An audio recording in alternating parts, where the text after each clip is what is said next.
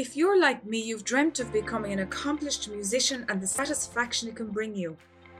But there's hidden traps in the path to creating a musician's dream sound placed by ill-informed tutors and some online and real-world educators. We are forced to answer hard questions like how to grow as amateur musicians using time learning our craft intelligently, or how to achieve pristine musical sound quality without sacrificing wasted dollars. Finally, those questions and more can be answered after 20 years of research, trial and error.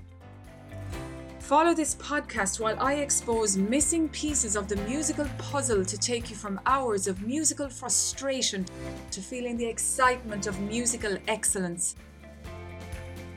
You can join the journey on MusicSecretsExposed.com.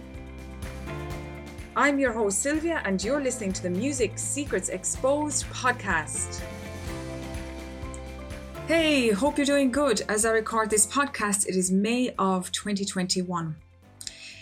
In episodes about number 49 through 54, I looked at unusual instruments, unusual world instruments, in fact, that many of us in Western locations don't know very much about, but we have heard their sounds in folk music or traditional styles of music from time to time, if we have been lucky enough maybe to travel to some of the locations where some of these instruments come from, such as the zither in Europe and the hammered dulcimer.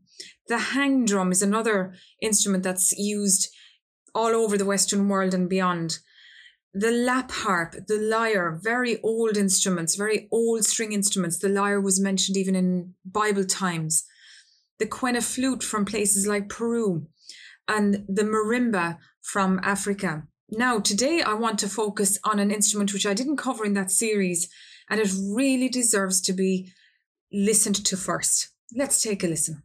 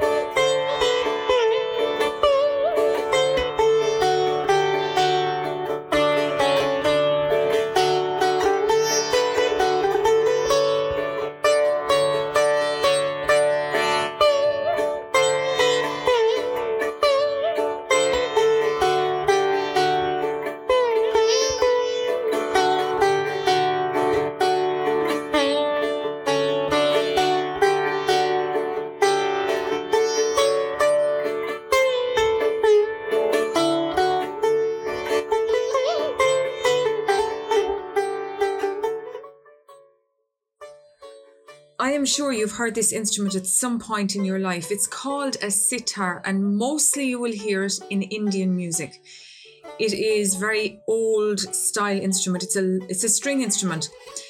In many ways, it reflects some of the guitar components that we're used to seeing over here in the West. It's got a small wooden sound part to it, which is held in front of your abdomen as you play it. And then it's got this long arm with tuning pegs in it. Now, when you go over to my blog there at blog.musicsecretsexposed.com, you will see the instrument for yourself, what it looks like.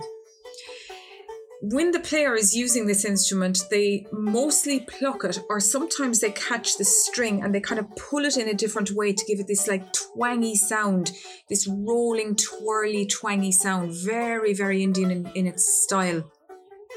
The instrument was created in medieval India. It was invented then, and it flourished and came to light very much in the 16th and 17th centuries. So you will hear it in a lot of classical Indian music for that reason.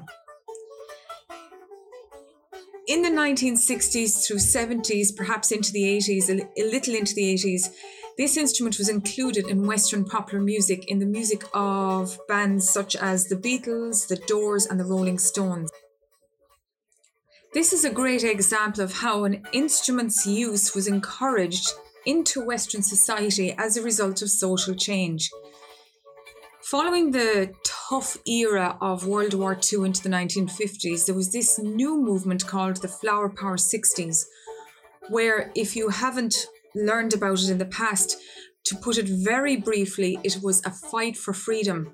And typically what you would see when you look at photographs of the Flower Power 60s is, if we just look at America as an example, you had young people who just wanted freedom from all the restrictions that had been there since before the world wars and into the 1950s. And it was like this fight for freedom. They wanted to express themselves freely. They wanted to move themselves away from the square box of religions of that day. They just wanted freedom. But alongside that came a lot of experimentation, whether you look at the drug culture, the alcoholism that came along with that, unfortunately.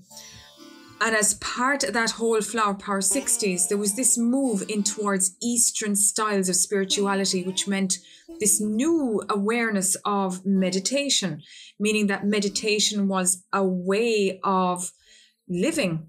And there are films documenting that period of time in America where you see groups of people moving into places in rural parts of America, creating these communes. And it was all about trying to go to a higher level of consciousness. And this instrument was one of the instruments that came into that style of living very much. During those years, a lot of people who found the money to travel would very often have gone to India to meet yogis and experience all this new form of spirituality. And this instrument, of course, is part of that whole culture. And I imagine that's why the Beatles and the Rolling Stones and the Doors all introduced this instrument for a brief time into their music. It looks like a very complicated instrument to play. I'm looking at the picture of it here as I'm speaking to you on this podcast. And I'm looking at loads of tunings, and I'm looking at a long arm to be, mastered by the musician. I think it's a very unique and very different instrument, and it really is full of character and heritage and ancestry when we look at how long it's been in existence. The sitar is one of those instruments I would love to touch and feel, as it seems to be such a tactile instrument, much like a guitar, but very, very different sounding. Even to look at people playing this instrument, it seems to have that meditative quality, and no wonder it's used in a lot of music for meditation purposes.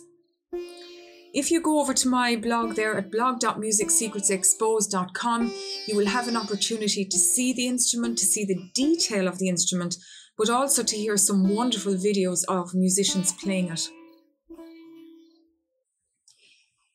Also, I want to bring to your attention that I'm sponsoring a competition, and it's ongoing at the moment. Closing date for entries is the end of August. Check out musicalchangemakers.com. It's all linked from my blog, and you will have the opportunity to submit some of your amazing music, which I would love to hear. All the rules, all the details about the competition are at that domain. I will link it in this podcast description here. It will be linked to my blog as well. And it is a huge opportunity for you as a musician to bring your music to the world.